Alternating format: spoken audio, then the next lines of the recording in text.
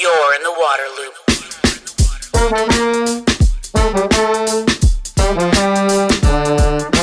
Water loop, water loop, water loop. Waterloop is made possible in part by grants from Springpoint Partners and the Walton Family Foundation. Waterloop. Hi, this is Travis with Waterloop. I'm a huge fan of High Sierra showerheads for many reasons, including how they are incredibly water efficient, they provide tremendous water pressure, and they're made from solid metal with no plastic parts. I also love supporting a small business that's based in the High Sierra foothills, where their team designs and assembles all of the shower heads with parts from suppliers in California. This is a U.S. company. I've spent time talking with owner David Malcolm. He's concerned about the pressures facing our water resources and wants to make a difference. That's why he's focused his company on water conservation and energy efficiency. High Sierra Showerheads is exactly the type of product and company that's worth our support. Use promo code LOOP20 for 20% off at highsierrashowerheads.com. Waterloop. The Waterloop podcast is sponsored by Flume. It's the perfect device for tracking your home's water use in real time on your smartphone. It's so easy to use. You just attach a small device to your water meter using a band, the same way you put a watch on your wrist.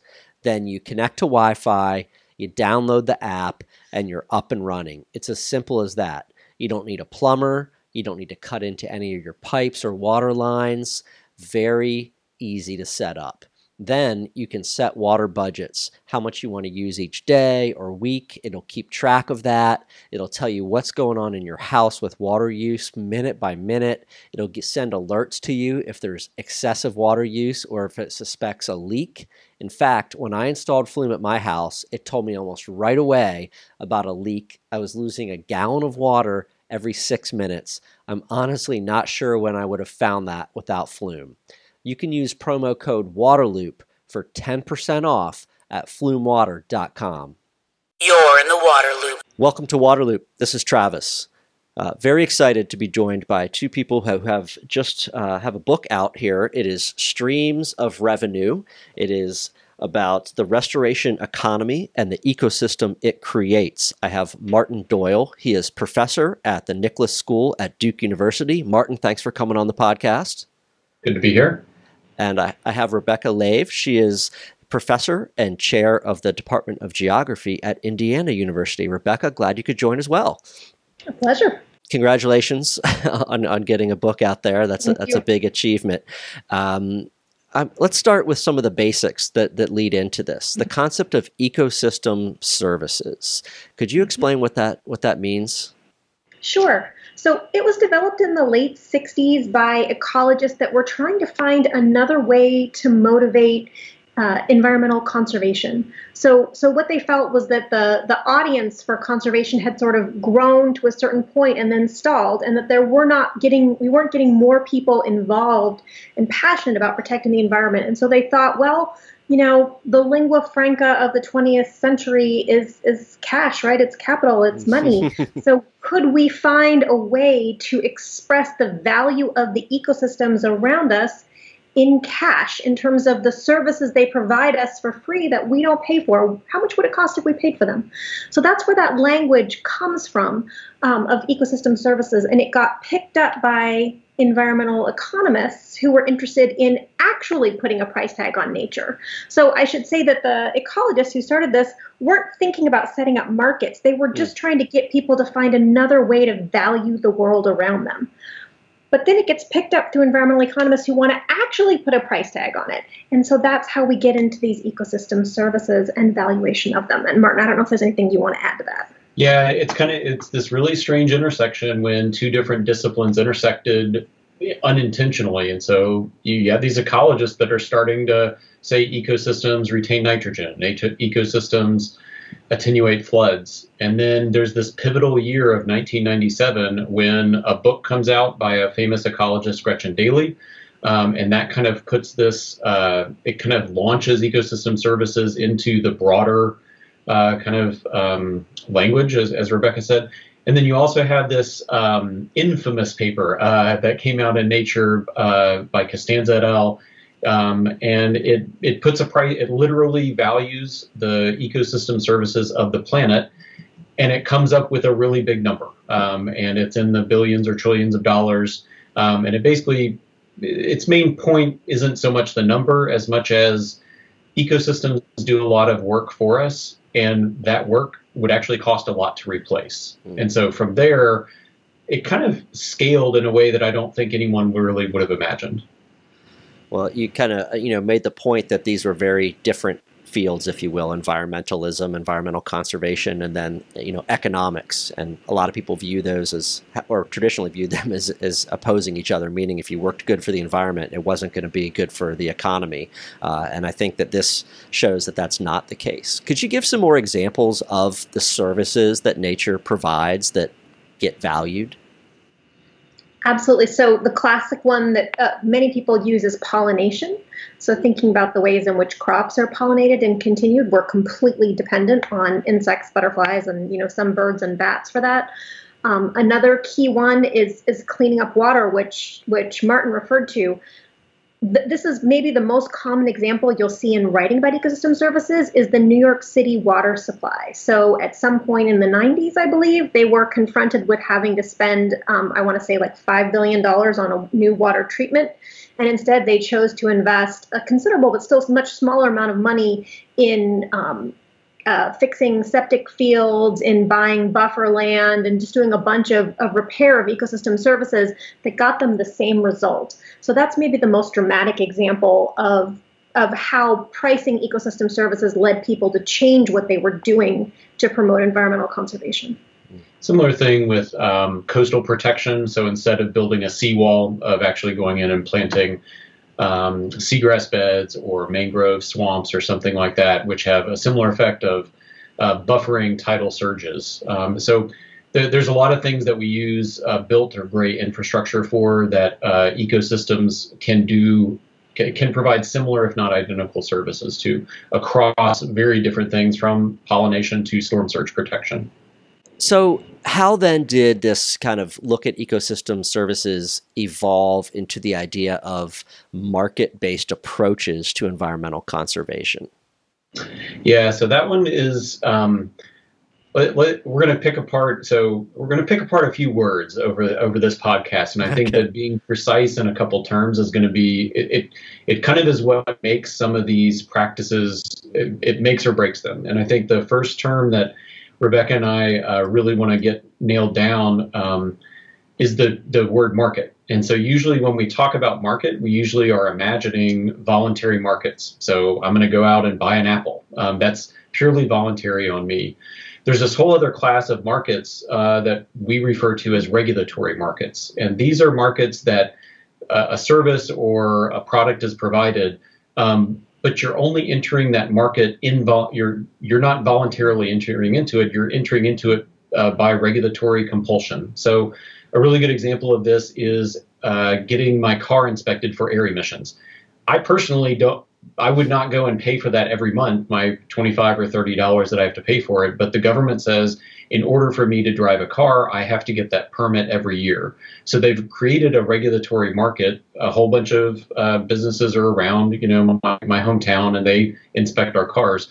But what they're providing, the commodity that's being traded is regulatory compliance. And so what we have in the environmental space is in air quality and water quality and the Clean Water Act compliance, the government comes in and says X has to exist or X has to happen, but we're not going to tell you exactly how to do it. You have to comply with these regulations, but how you do it, the market can actually provide that regulatory compliance. And so that framework starts to be set up. It actually has a long history that Rebecca unearthed with a few other people that goes way back. But it really started to come into the Clean Water Act space in the early 1990s or so. And I'll let Rebecca kind of pick it up from there.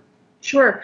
So here you have with the idea of a regulatory market, the idea that the purchaser isn't there voluntarily, right? They have to buy this commodity, and they don't really care what it is. But it's a way to try to give them more the idea is to give them more flexibility and to make things more efficient. So with the Clean Water Act, we've never enforced it the same way we've enforced the Endangered Species Act, for example, where there's a much stricter sense of thou shalt not, right? The idea of command and control. The Clean Water Act has been enforced throughout its history with a more flexible framework that's known as the mitigation sequence, where a particular project is reviewed, it comes forward for a permit under the Clean Water Act, and the idea is that first you would avoid impacts to the extent possible. Those impacts that you can't avoid, you would minimize, and those impacts that you can't minimize, you would then compensate for. So the Clean Water Act has allowed damage to aquatic systems from the beginning. Where the market piece came in was saying, okay, initially when people were providing their own compensation on site, they were trying to do restoration on site, that wasn't working very well, because if you're a hotel developer, for example, or you're trying to build a shopping mall, you probably don't know very much about how to build a good, how to restore a stream or a wetland, right? So the idea was that if you could introduce market players, if you could introduce people into this who were specialized providers of restoration, who would produce restoration that could be sold to the people, I'm not explaining this very well, but that could be sold to the people that are damaging the environment to offset their damage, right? That might work better. So that's how the idea of markets get introduced into this, how ecosystem service markets enter into Clean Water Act compliance. And Martin, I feel like I didn't do a great job on that, so I don't know if you want to add to that. I thought you did. I mean, and you guys have an example, some really simple examples in the book of just saying, like, someone wants to build a hotel here. Well, they're going to have to, basically fill in wetlands and just build. Well, then they will compensate by paying some organization or somebody someplace else to restore wetlands that were not healthy. So it's like a trade-off, basically. Yeah. It's very much a cap and trade in the number of acres of wetland or linear feet of stream in a watershed. If you're going to beat up 100 feet in your land, you have to restore, or someone has to restore at least 100 feet somewhere else. The Clean Water Act history part was really fascinating to me. I worked at EPA in the Office of Water in D.C. and Chesapeake Bay, and definitely was around a lot of conversations about 404 permits and all this kind of thing. And what was originally envisioned, that the idea that, well, these just weren't going to be given out, right? There would be a lot of permits just denied, but that didn't end up being the case. It went to this mitigation sequence where it's like, well, can you fix things on the land or change your plans? Oh, you can't? Okay, go do something someplace else. That's very, very interesting history from a policy perspective. For many people, the number of permits that get approved, I think would be shocking to hear. So that, the 1 year there was a survey of the Army Corps of Engineers permits, and they only rejected 0.25% of permit applications, right? So it means the vast majority get approved. And so this mitigation and how that gets figured out is actually really broadly consequential on the landscape and hydroscape of the U.S. Yeah, and then I hope I get this right, I think EPA has a special veto authority even where they can come in and kind of supersede the Army Corps or whatever, and that's been only used a very, very small number of times. Like, I think 23 times since the passage of the Clean Water Act. So if the number's right, and I'm going to make up a number and we'll pretend it's right for now, you're 10 times more likely for the president to veto an act of Congress than for the EPA to veto a permit from the Corps of Engineers. So it's definitely a lever that's out there for EPA, but it's used very sparingly. Stream mitigation banking, then. This is kind of like a market-based approach to environmental conservation. This is kind of one of the things that you're talking about. So how does stream mitigation banking, I think you've kind of explained how it works, but let's dive into it deeper here. Yeah. Well, so to go back to the definition that Martin was putting forward, it's a regulatory market. And the way it works is, here you are, say, a shopping mall developer with an inconveniently located stream where you want the parking lot of your new shopping mall to be. You go to the U.S. Army Corps of Engineers to get your permit to do it, and they say to you, all right, you can go ahead and put that stream in a culvert under your parking lot, which will basically ecologically destroy it, as long as you pay for the restoration of an equivalent amount of stream somewhere else. right? And that the way that works is that stream is provided typically through a second party provider, which is an entrepreneur who produces these stream restoration credits in advance by speculatively buying rights to property with a degraded stream on it, and then restoring that stream and getting approved by regulators. So as Martin has noted, it's a commodity market. But the commodity that's for sale is not, a can of tomatoes or a pair of blue jeans or an ounce of gold. It's a stream, which is really weird to think about. Yeah. And then you have these entrepreneurs that they know that the demand is going to be coming along because of how much property is being developed in an area, and they start going around and driving the back roads of North Carolina or Indiana or all over the U.S. Looking for degraded streams. And when they find them, then they basically look for an opportunity to restore them. Once they restore them, they have credits, and then they basically go out on the market to sell those credits. Sure. And so, you both, with this book, I think really kind of set out to explore how this restoration economy has worked, how these market-based approaches have worked, but through the lens of stream mitigation banking. Is that fair summary? Yes. And I think you just, you really dove into how hard and complex stream mitigation banking is. Could you elaborate on that? Yeah, so it's funny because the two of us come about this from very different angles. So I'm trained as a natural scientist and engineer, and Rebecca's trained as a social scientist, and we have a long history together, which plays into some of the way we think together. But it's hard in part because as a first step, we actually don't know how to restore streams very well. Just even setting all the market side of things apart. I came up through the mid-'90s being trained in hydraulic engineering of stream restoration. And as my mentor, one of the godfathers of stream restoration, said, oncologists have a much better track record than stream restoration practitioners. So we just... they're complicated systems. We can do a lot of things to them physically. We can engineer them, but actually getting these ecosystems to take root and actually grow back, it's a really hard branch of applied science. So just doing that basic work turns out to be trickier than we think than it was when we started this mitigation banking enterprise. Yeah. So that's one huge challenge. It's just the uncertainty of the whole practice, right? There are kinds of stream restoration techniques that we know are fairly effective. Removing obstacles, so removing culverts, removing dams, those have great track records. But many of the things that we do to restore streams in this country, including the things that are particularly incentivized by stream mitigation banking, which are these massive comprehensive reconfigurations of channels, right? Where you have to come in, cut down the trees and riparian vegetation so you can actually get to the stream, and then you reconfigure it, reshape it physically. That's an enormously invasive intervention. And the track records for it, unfortunately, really aren't good in terms of addressing the kinds of things we care about with stream restoration. So water quality, and then the species that live in the stream, right? The bugs and the fish. Are there any specific examples of places that highlight this challenge or complexity? A couple of good places, or in general, not just places, but there have been a series of what are called meta-analysis, where scientists basically grab all the studies that have been done, they shove them all together into a big database, or they review them very systematically.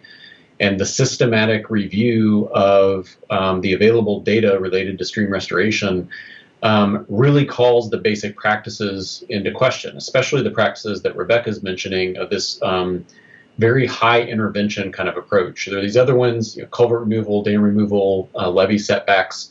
Those seem to be working really well. But this approach of getting bulldozers into stream, what I kind of consider to be deep open heart surgery approach, our track record there is just, it's not that great. Yeah. So it's not specific to a place. It's really specific to the technique, if that makes sense. Absolutely does, yeah. Well, you kind of open the book with a great there's a photo, an aerial photo, I think, of a stream in North Carolina that I guess had been basically a ditch, right? So it was a straight line, and they went in to try to do this open heart surgery reconstruction, and it's a very artificial looking even meander that had to go into place, and it's like, this is not really a real stream necessarily. So what would you say your conclusion is? Is it that stream mitigation banking needs to be reinvented, or that it is not really a feasible market-based approach? I'm going to take the specific, the stream part. I'm going to let Rebecca kind of maybe tell us why the world's going to hell in a handbasket, maybe. But I think on the stream part in particular, I'm going to go back to the cover of the book is the stream, and it's actually a person who's kind of my neighbor, Tom, and I drive by it every day. And so now, and since the book has been finished, I can say every stream in between where I live and the 14 miles to campus has been restored. So every one of these rural streams that I drive past has been re-meandered, which is kind of incredible. But I think one of the things about it is when they're restored, what the science shows is that the actual practice of restoration doesn't work so well. But they're required to have this, what's called a conservation easement. And so the land on either side of the stream has to be basically fallowed. It has to be put into easement and not used anymore. And so 10 years ago, the drive to work was really depressing because it was a bunch of denuded landscapes with weird sinusoidal artificial streams. But 10 years later, every stream I go over has this kind of growing riparian kind of forest growing up around it. So it's almost the side benefit of the restoration is starting to generate some interesting benefits, whereas the signature piece of the restoration, this reconstruction, it may be causing more damage than good. So the actual thing of restoration may actually work simply because we're setting aside some land around it. But that's specific to stream restoration. I think the bigger question is, what does this type of industry start to generate? And what we've argued about that in the book is that what mitigation banking is doing is producing these landscapes that exactly fit what regulators are asking for because they're regulatory markets. And those criteria, the metrics that regulators use, are at the moment quite narrow. They really focus on the stability of the channel and the channel form and on these very interventionist approaches. So that's what we get all across the landscape from mitigation banking, from stream mitigation banking. And so, what we basically have is an extension and expansion of the kinds of damage to streams that was happening previously. But we don't have a change really in the techniques, even though we've switched from command and control to a market-based approach. There's been an intensification of the kinds of design practices that promoted stability because that's what the metrics ask for.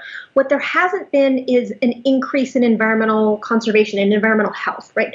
The goal of these market-based approaches, the argument for them is that our former approach, which continues, it's not exactly former, but the command and control approach to environmental regulation, the idea of thou shalt, that has failed and that a market-based approach would really provide an inflection point, an important change, an important improvement in how we conserve the environment.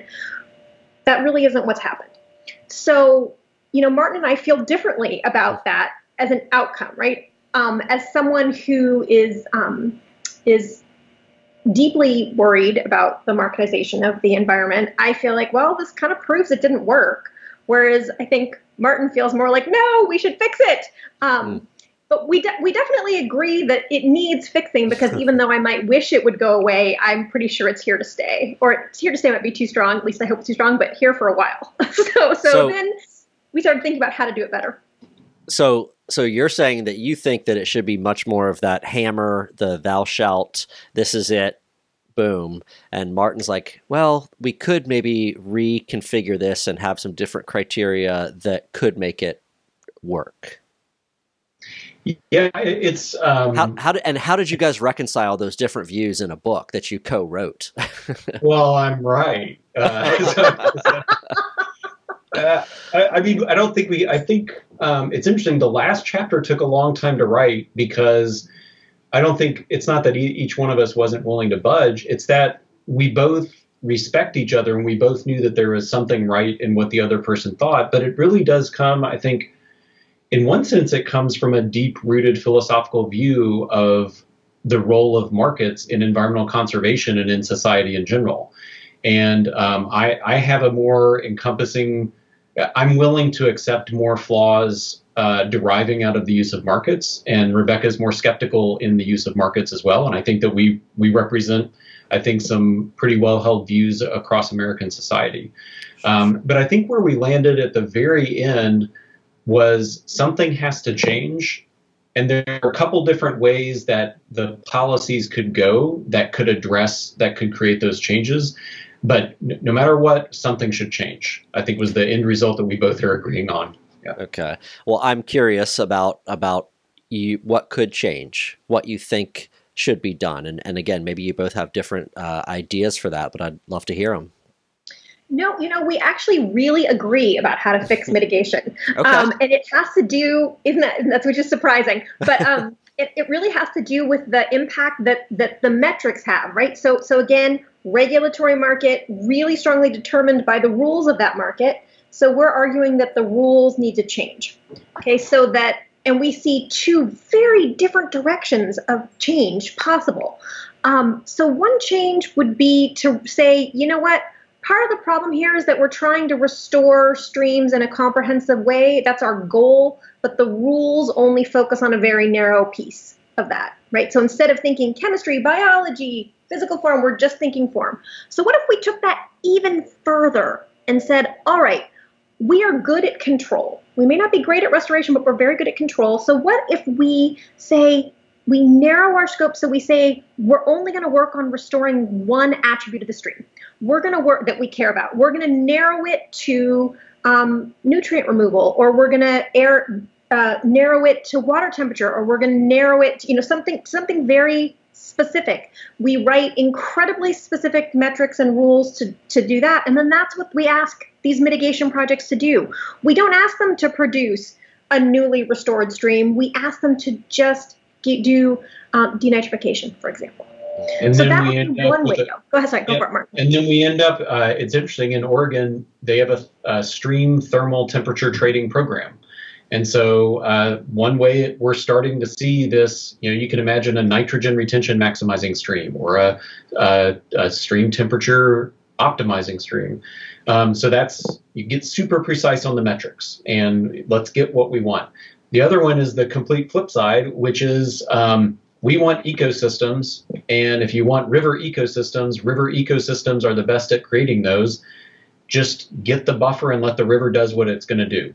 And just basically take your hands off. Stop trying to say that this is what rivers should look like. The river is going to erode and create its own path anyway. And so just basically go into more of a preservation kind of a mode. Just let the natural ecosystem. So you kind of get the wild child in one sense, and the other one you get the really, really well-disciplined, stream child in the other. But it really depends on what society wants from its streams. Does it want specific services from aquatic ecosystems, or does it want really natural processes to exist? Yeah, very interesting. So there's a lot of different people involved and organizations and parts of society, from government to nonprofits and the business development side. Any idea, well, I imagine through putting this book together, you got a lot of opinions. What were kind of do in general, both of us. So yeah. what were kind of the some of the opinions you got out there from the different sectors, maybe from government, from the development community, from the environmental NGO community? What do they feel about the state of stream mitigation banking and reinventing it? Nobody that we talk to thinks the current system has great outcomes, right? Everybody's worried about it because, people are aware that the emphasis on stability is sort of antithetical to how streams work, right? Streams move. That's what they do. And so there's a lot of awareness that the current system is not ideal. So I think, I think there are a lot of factors that that support, that kind of contribute to the maintenance of the system that no one thinks is ideal. Among them, and I think this really is such an important thing to address, is the incredible lack of time and money that regulators have to do the work that they're supposed to do. Right? I mean, there are many stories out there in which regulators are the bad guys. I want to be really clear that that's not where Martin and I are coming from at all. Okay, these folks are operating under incredible constraints that really limit what's possible, right? So that's a big piece of it. Just it would be so much more complicated to try to measure stream chemistry, benthic macroinvertebrates, so like the insects in the stream, all those things would take so much more work than just looking at the physical form. So I think that's kind of a big piece behind the inertia. But nobody we talked to was happy with this. And there were, in fact, a number of designers of streams, of these stream mitigation projects I talked to, who just said really bluntly, we're worried. We think that the practice that we're doing may do more damage than harm. But what really feels to us like the one thing that makes us okay is these conservation easements, which are going to protect the land from development in perpetuity. Yeah, and I think one of the other things that I'd say is, to me, one of the most fascinating things about this work that we got to do was both of us have been working in this industry for a while, but because of Rebecca's training as a social scientist, she went in and interviewed. We kind of broke people up. This is a regulator, this is an engineer, this is this. And then she went in and interviewed them, and then she anonymized them, and then I got to see the transcripts of the interviews. And it was just fascinating to see the different perspectives through these very disciplined social science interviews. But then even one regulator versus another regulator would have different perspectives. And I think that this is one of the more important things that I think our work represents, is that all of these efforts at environmental conservation and restoration are, in the end, they are social ventures. Like these are people with their own histories, their own perspectives, their own personalities, doing the work of these policies and regulations. And as one of our colleagues, Morgan Robertson, likes to say, these are not policy deploying automatons. They have bad days too, and then they have to go out and inspect a site. And they saw a site that did XYZ 3 years ago, and then they end up on another site. So there's nuance between the different buckets that they sit in, and there's nuance between the people themselves. And I think we need to always bear that in mind. Sure. Definitely. Well, I know that you hope that your book here is going to hold it up one more time, helps to kind of advance this conversation and open it up a little bit.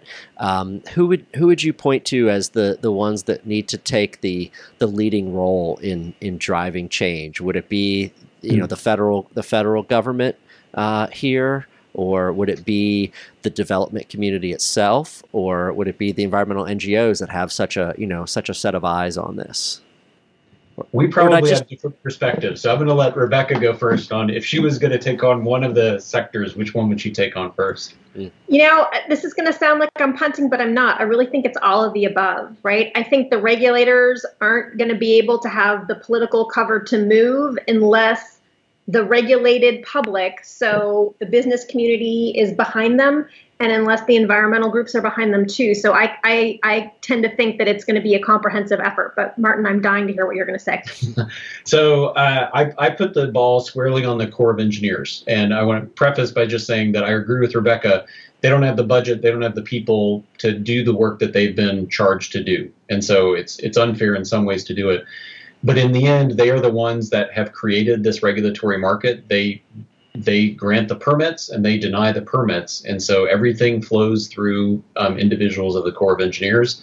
So I think if we wanted to change stream mitigation banking, it has to start with them. All right. Well, they will come to both of you for the path forward then. You guys, authors of Streams of Revenue, the Restoration Economy and the Ecosystems it Creates, really awesome conversation, fascinating, important stuff. I thank you both for your time. Appreciate it. Great. Thanks, Travis. Waterloop. Thanks, everyone, for listening to today's episode. A special thanks to Waterloop supporters Spring Point Partners and the Walton Family Foundation. The Waterloop podcast is sponsored by High Sierra Showerheads, the smart, stylish way to save energy, water, and money while enjoying a powerful shower. Save 20% with promo code waterloop at highsierrashowerheads.com. Waterloop is also sponsored by Flume, the smart water monitor that tracks your home's water use in real time and provides data on your smartphone. Save 10% with promo code waterloop at flumewater.com. If you like Waterloop, please subscribe to the YouTube channel or your favorite podcast platform. Follow us on social media and visit waterloop.org to sign up for updates. Waterloop, Waterloop, Waterloop.